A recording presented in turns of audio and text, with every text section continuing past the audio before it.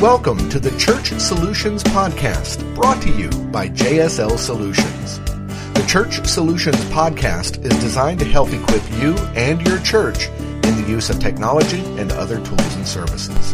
And now, here are your hosts, Steve Lacey and Phil Thompson. This is another edition of the Church Solutions Podcast. Hi, my name is Steve Lacey. That reminds me of the old emergency broadcasting system in radio. This is a test. This is a test of the emergency broadcasting system.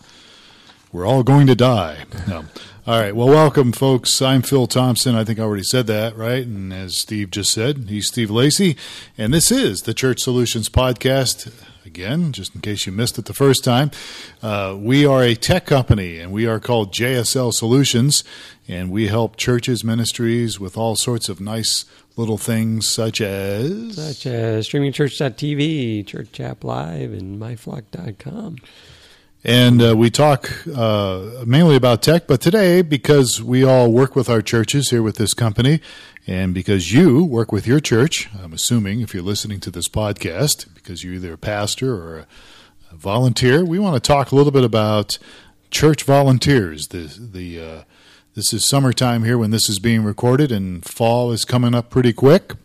And for most churches, things begin to pick up again, activities start up, projects begin, and volunteers, as we all know, are a big part of church ministry. Yes, they are the lifeblood. So we're going to talk 10 things you can't expect church volunteers to do. There's a lot of expectations. In fact, most of the problems in life come down to communication issues, but also expectations, right? Yes. And we can thank Ryan Hoke here for this little thing we're going to talk about. He's got an outline here that we're borrowing to talk a little bit about. But volunteers are important. And Ryan's from... I don't remember. Oh. We've interviewed Ryan. We've had him on the podcast. Ryan. He's part of a larger church in the Southeast. Somewhere out there. Yes. Yeah. But if Ryan, if you're listening, sorry, I can't remember where you work. But we'll have to have him back on again just so we can remember who he is. But seriously, It's good stuff, too. So. Well, it is good stuff because, really, every church needs volunteers, and how we treat volunteers and how we prepare volunteers, to help out in various parts of the church. It means so much to really an effective church that reaches people, that disciples people, that, grows, that, all those things are important. So let's talk a little bit about it. Let's dive in. All right. So these are 10 things you can't expect these people to do. And the first one is invest their time without understanding the goals. So again, we're in a busy life, those of us in ministry, lots of things going on. We've got to take time out. And one of the things we need to take time out is to explain our goals of what we're trying to accomplish in a particular area of ministry. Right. Because if they don't understand the goals and they're going about doing something, they very quickly may go, this does not make any sense. Why are we doing this? So. Yeah, they're not going to buy into it. And people have got to buy into a lot of things, vision and all that, which we'll talk about in a little bit. But what are we trying to accomplish, whatever it might be you're doing, whatever it is in the church you're trying to do, they really need to understand right up front, here's the goal. Here's what we are shooting for. Maybe you don't always hit it, but you're at least moving in that direction. Right. All right. So the second one's kind of tied to that as well. It really is. The second one that you cannot expect church volunteers to do, and that would be to accomplish tasks without understanding the why. Why are we doing this? And again, some people, well, yours is not to ask why, yours is just to do and die. I don't know how that goes, but why is important? Because volunteers want to know, look, how's this task that you want me to do, how's this going to accomplish the goals that we've shared? So honestly, again, this is all, you'll hear me say this all throughout this podcast, time is really the key ingredient when it comes to investing in your volunteers. You got to spend some time. So you got to tell them why. Hey, what are we doing this project for? Why are we doing it? Why it's important to reach these goals? And I think if you do that, people can begin to catch on because, as you know, lots of times what we have in our minds it's not the same thing that's in somebody else's mind. Right. And if there's not alignment, then right. What you've been asked to do might not make any sense and get frustrated. Yeah, and frustration's a big part. So there you go. So number 3. Articulate the vision. Actually, articulate the vision. Besides articulating it, let me rephrase that, which is what we're kind of talking about here. They need to see it modeled. Right. They need to see it in action. They can't articulate a vision that they aren't seeing modeled. It's got to be out there. So, you can put visions on the walls of your church and different areas of your church, but if it's not being lived, there's an old saying, a vision on the walls means nothing if it's not lived in the halls. And so, we've got to, if you're in leadership, you've got to model what we're talking about here. And honestly, the volunteers will model what they see long before what they read. So if we want what we're trying to accomplish in our ministry, in our church, it's got to be lived out. Right. It's got to be lived out by the leadership team, whatever your structure is at your church, board, leadership team, staff. That's got to be lived out. And if you're not modeling this, you can't expect volunteers to get it. Exactly. Could create, again, just really bad problems if there is a vision, but the staff and leaders aren't modeling it. You're like, absolutely. Not good. Well, it's nothing but frustration because, doing church work, I mean, we all know, listening, all of us here, listeners included, it's not easy doing what we do here with churches, especially if you're a volunteer, because you're putting in extra hours besides working, your other job, and your family life, whatever. So, there's got to be some life there. There's got to be some modeling. All right, so 10 things you can't expect church volunteers to do. And we've been through 3 of them. Yeah. That's number 4 on our list. Function without encouragement. Really a big deal. Function without encouragement. You can't expect volunteers to function without some encouragement. I used to work. I worked with your senior pastor for years, and he would admit this. He goes, "I'm just not a very good encourager." But he had people around him. It always makes me giggle because one of our key elders. Do you know his phrase? Yes, Mac Norris. Yes, he would say, "Phil, you're doing a fine job." Yeah. No matter and Mac, to his credit, is good at that. I mean, it almost kind of became, it was kind of a joke after a while because he would just say, "You're doing a fine job." Yeah, and then take somebody like me that's sarcastic, It's like, "Oh, bless your heart," But I mean, but Mac is an encourager. He's a good guy. He is an encourager. We've known Mac for years, and I miss Mac. I'm at a different church now. I work part time at a different church, but really, it's got to be sincere encouragement. And if you're a leader of your team, even if you're a volunteer, and you have other volunteers working alongside of you, and you're maybe heading up a team or something, encouragement is you can never get enough encouragement. I can agree with that.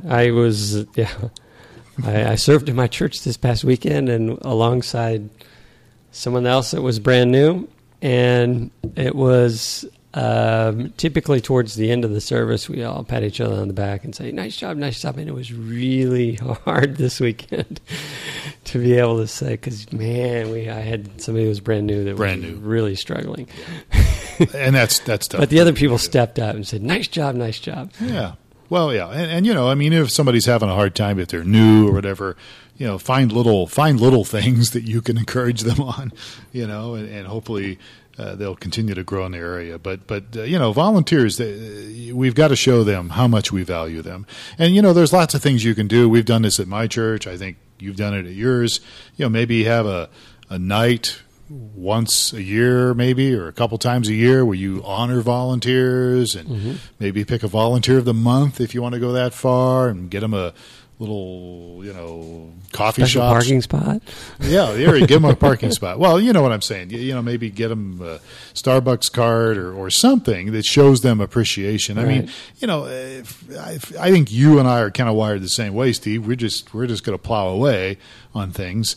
And we may not need as much encouragement as somebody else might, but we all need it, and we all need to be reminded that we need to share it with other people. All right. So number 5 on our list, kind of tied to this one a little bit. Yeah. Well, okay, so 10 things, as we go through this list, 10 things you cannot expect church volunteers to do, and that is work for free. What? Well, we're going to put them on the payroll? I thought that was the whole idea of volunteers, right? Look, we all know that you may not be able to financially compensate them, but it doesn't mean that you can't bless them in some form, some capacity. I mean, look, there's things you could do, little things, again, which, I don't know, coffee, snacks, maybe if you have the opportunity, or at least make the opportunity, because sometimes we don't have the opportunity because we're so busy, but make the opportunity to go out of your way and get them some water or something that would show some appreciation in a practical way. Yeah, or what's common too, as I've volunteered on different things, has been if you have a big project to do, you're feeding people. You're getting pizza and buying their lunch and whatever it may be. So. Yeah, there's a lot of little things. If you really sit down and get creative, there's a lot of things you can do that may be little but mean a lot to people because they're working hard. They're laying down their life to make this thing happen. So definitely, and just in some way, some capacity, bless them. All right. Number 6 on our list is what? You cannot expect church volunteers to have your back if you don't have theirs. So what do we mean by that? I have when I first started I switched over to a different church, and one of the actually the wife of the senior pastor, because I was instituting some changes that change for churches is hard. And you're talking about changing the way you do a service or changing some aspect of your ministry. That's a tough thing for many people to swallow. Most people don't like change. So I was instituting a lot of change. And I'm sure there was grumbling going on behind the scenes about, what's this Phil Thompson guy doing here and all that stuff. But one of the senior pastor's wife came up to me one day and she goes, "You need to know that you're doing a good job and that Kevin always has your back. He always has your back. And no matter what everyone else says about you, he's exactly." But I think it's true even, if your volunteers screw up, if you're heading an area of ministry up and one of your guys or gals goofs up, you want to have their back. You want to help them through it, and you want to speak positively of them. And I've seen this happen, and I think we all have. I mean, we used to do a deal a long time ago at another church I was at where Monday morning we would get together as a staff and we would kind of go through the whole weekend and how did things go and what went wrong, and sometimes it's easy to pick on little. You get in that mode and you get nitpicky, Right. So and so played the wrong chord on that song, and how dare they play the wrong chord, and it's like, well, okay, but she's doing a good job. She just made a mistake, and that's what I'm getting at is have the back of your people and encourage them. And if somebody comes around trying to tear them down, you don't let that happen. Right. Now, maybe maybe somebody has a legitimate point. Hey, so-and-so is doing this wrong. Well, okay, have their back, and then you can go to them later in private and say, this is happening here. How can we help you correct this issue or whatever it might be? So, but if you don't have their back, they're not going to have yours. I would, yes. Somebody didn't have my back, you're out of there, right? So. Well, yeah, and it's going to become a gossip mill, and there's going to be people, struggling if you're leading a team or something, and before you know it, there's mutiny and there's all sorts of problems, and it all goes downhill. So have their back. All right, so number 7 on our list. Produce last-minute miracles on a constant basis. So you cannot expect church volunteers to produce last-minute, we call miracles here, on a regular basis. Now, look, all of us, I'm sure, again, listening to this podcast in this room, there's always these last-minute changes that pop up. It's just part of ministry. And I used to have a really hard time with it because I used to like to really plan everything out, and then somebody would change something like, "Oh my God, you're changing this." But I've learned that change is part of the game. It's just part of ministry, and sometimes you have to make changes. And when you make changes, people will rise to the occasion, and they will help you get things done. But if it's happening every single time, yes, you don't want to have to require them to come and save the day for you. Every single, or at least on a regular basis. I mean, that tells me that whoever's planning things out or whoever's got this thing set up is not doing their job. Right. And all of a sudden, we got to change this, we got to change that. And so, it's going to happen. Change happens.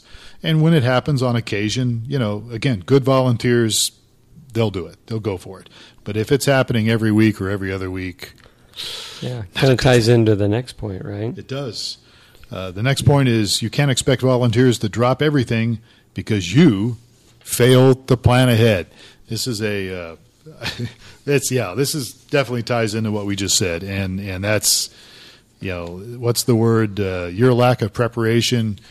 The lack of preparation on your part does not constitute an emergency on my part. Yes, that's very true. And again, we've all seen that happen. We've done it ourselves, and we've had it done to us. And it's, there are some, I worked with guys, I've been doing this for a long time, as you have, and I have worked with some guys that felt like, it was spiritual, not the plan, because we're being led of the Spirit here. And look, I understand that, and I think there's a certain amount of truth to that, but if you're using it as an excuse because you didn't do your homework, right? Then it becomes not a badge of honor, but it becomes a handicap. And it messes everything up, and you've got to, which is good to lead into the next point. There's got to be some time usually to plan ahead, so that you can really put together a good experience for people. All right. So the next one, number 9 on our list. So number 9 on our list kind of ties into that. You can't expect volunteers to be creative without some kind of direction, without support, without some preparation. I don't feel like I'm a real creative person, but if I'm able to sit down and put some energy and time into something, many times I can come up with something that's fairly decent. But if you're asking me to just do it off the top of my head every single time, right, it's going to be a problem. I don't care how creative you are. People need some time to prepare. And sometimes you can get creative ideas. You're laying in bed, taking a shower, sometimes it just comes to you. But I have found if I know ahead of time that we've got something coming up and we need to get some ideas flowing on that, that usually means more success for me, because then something will pop into my head many times at the weirdest time, but at least I had enough time to be thinking about it. Right. There was I just finished listening to The Shoe Dog, which is a book by Phil Knight. He's the founder, one of the co-founders of Nike. Mm-hmm. And I was trying to remember where I heard this, but I think it was in that book. He kind of reiterated over and over. Says, don't tell people how to do the work. Just tell them what you want done. So right. He says, tell them the work you want done and let them come up with I think that's really important. Right. But again, I think there needs to be some support. There's got to be support, and it's got to be preparation time. Right. And again, I occasionally speak at my church, and the more time I have to prepare, even if I'm not literally sitting at a computer typing out a sermon or doing a bunch of research, if I know I'm speaking on a particular subject and it begins to dwell in my mind, and then a lot of times something will come to me, at the strangest times, and then I'll write it down or something, and then when I actually go to prepare my presentation, I've got that thing written down, and it came to me in the middle of the night or when I was feeding the dog or something, And so, again, support, direction, and preparation, very important, in my opinion, for that to happen. So, and then our 10th item on the list, you can expect volunteers to be motivated long-term by guilt. Guilt, the gift that just keeps on giving.